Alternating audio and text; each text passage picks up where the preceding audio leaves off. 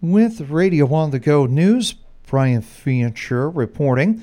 Sukup Manufacturing Company yesterday announced plans are underway to build an additional child care facility in Sheffield. Company leaders say they are teaming up with Charlie Brown Preschool and Child Care in an effort to positively impact families and communities across North Iowa.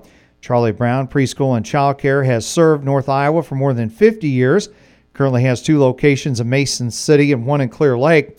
Sukup applied in June and in September received a Future Ready Iowa Child Care Infrastructure Matching Grant.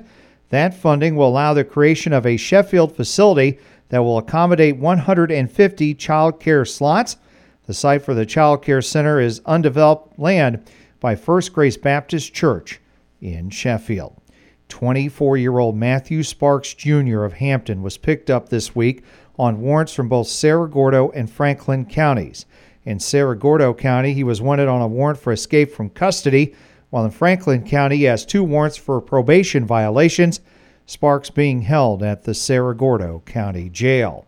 The head of the Federal Consumer Product Safety Commission says a ban on gas stoves is being considered as evidence mounts a potential risk to human health. A study released last month found that 13% of childhood asthma cases nationwide can be blamed on indoor use of gas stoves.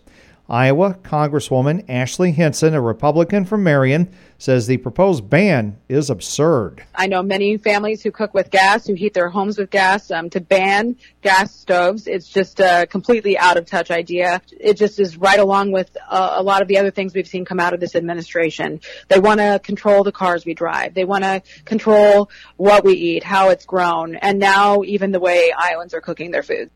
Hinson says the nonsense ban would have a big impact on many Iowans, as roughly 4 in every 10 Iowa households cooks on gas stoves. It will disproportionately hurt our rural and low-income Americans, and we are focused on doing what the American people want us to do. The Biden administration should be focused on that. They should be focused on reducing inflation, securing the border, focusing on common-sense energy policies, not on banning gas stoves. It's a ridiculous idea. That is Iowa Congresswoman Ashley Hinson. Florence Sis Greiman will be the chair of the Hancock County Board of Supervisors for 2023, while Gary Rahans will be board vice chair. This week, the Hancock supervisors signed a memorandum of agreement with NIAC on behalf of the RSVP of North Central Iowa organization for $5,000. In addition, the Hancock supervisors will receive bids for the sale of a generator and fuel tanks by February 10th and will open the bids on February the 13th. Wednesday evening, the Latimer City Council approved to accept bids for a stormwater drainage project with the bids due for the February meeting. In other business, the Latimer City Council approved the proposed maximum property tax levy for the next fiscal year budget and also approved 2 new members for the Latimer Community Development Corporation Board, Jenny Jacobson and Deanne Arlo. Last night, the Dumont City Council set February 9th at 7 p.m. as the date and time to hold a public hearing on the city's proposed maximum property tax levy for fiscal year 2024. The Dumont Council also set a budget workshop meeting for February 2nd at 7 p.m. The Franklin County Fair Board says their annual dinner and a show fundraising event will be held February 25th at the Franklin County Convention Center in Hampton. This year's event will feature comedian David Malmberg, who has performed with Mary Chapin Carpenter, Merle Haggard, and the Statler Brothers. The proceeds from this fundraiser allows the fair to continue offering a high-quality event, a live auction, silent auction, raffle, and the auctioning of the Fair Queen Trophy will also be held.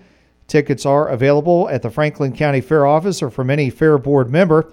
Ticket sales will close on February 15th for the February 25th dinner and a show fundraising event for the Franklin County Fair Board. For more information, call 456-2049. Again, 456-2049. And the AGWSR School Board this week received a presentation from SiteLogic on what their company offers, giving a comprehensive assessment of facilities, school district, and community in order to gain a better understanding of the district's unique needs. In other business, the AGWSR Board approved the request to the School Budget Review Committee for the modified supplemental amount and supplemental aid for the fiscal year 2024 Dropout Prevention Program for $195,311. For Radio on the Go News, Brian Fincher reporting.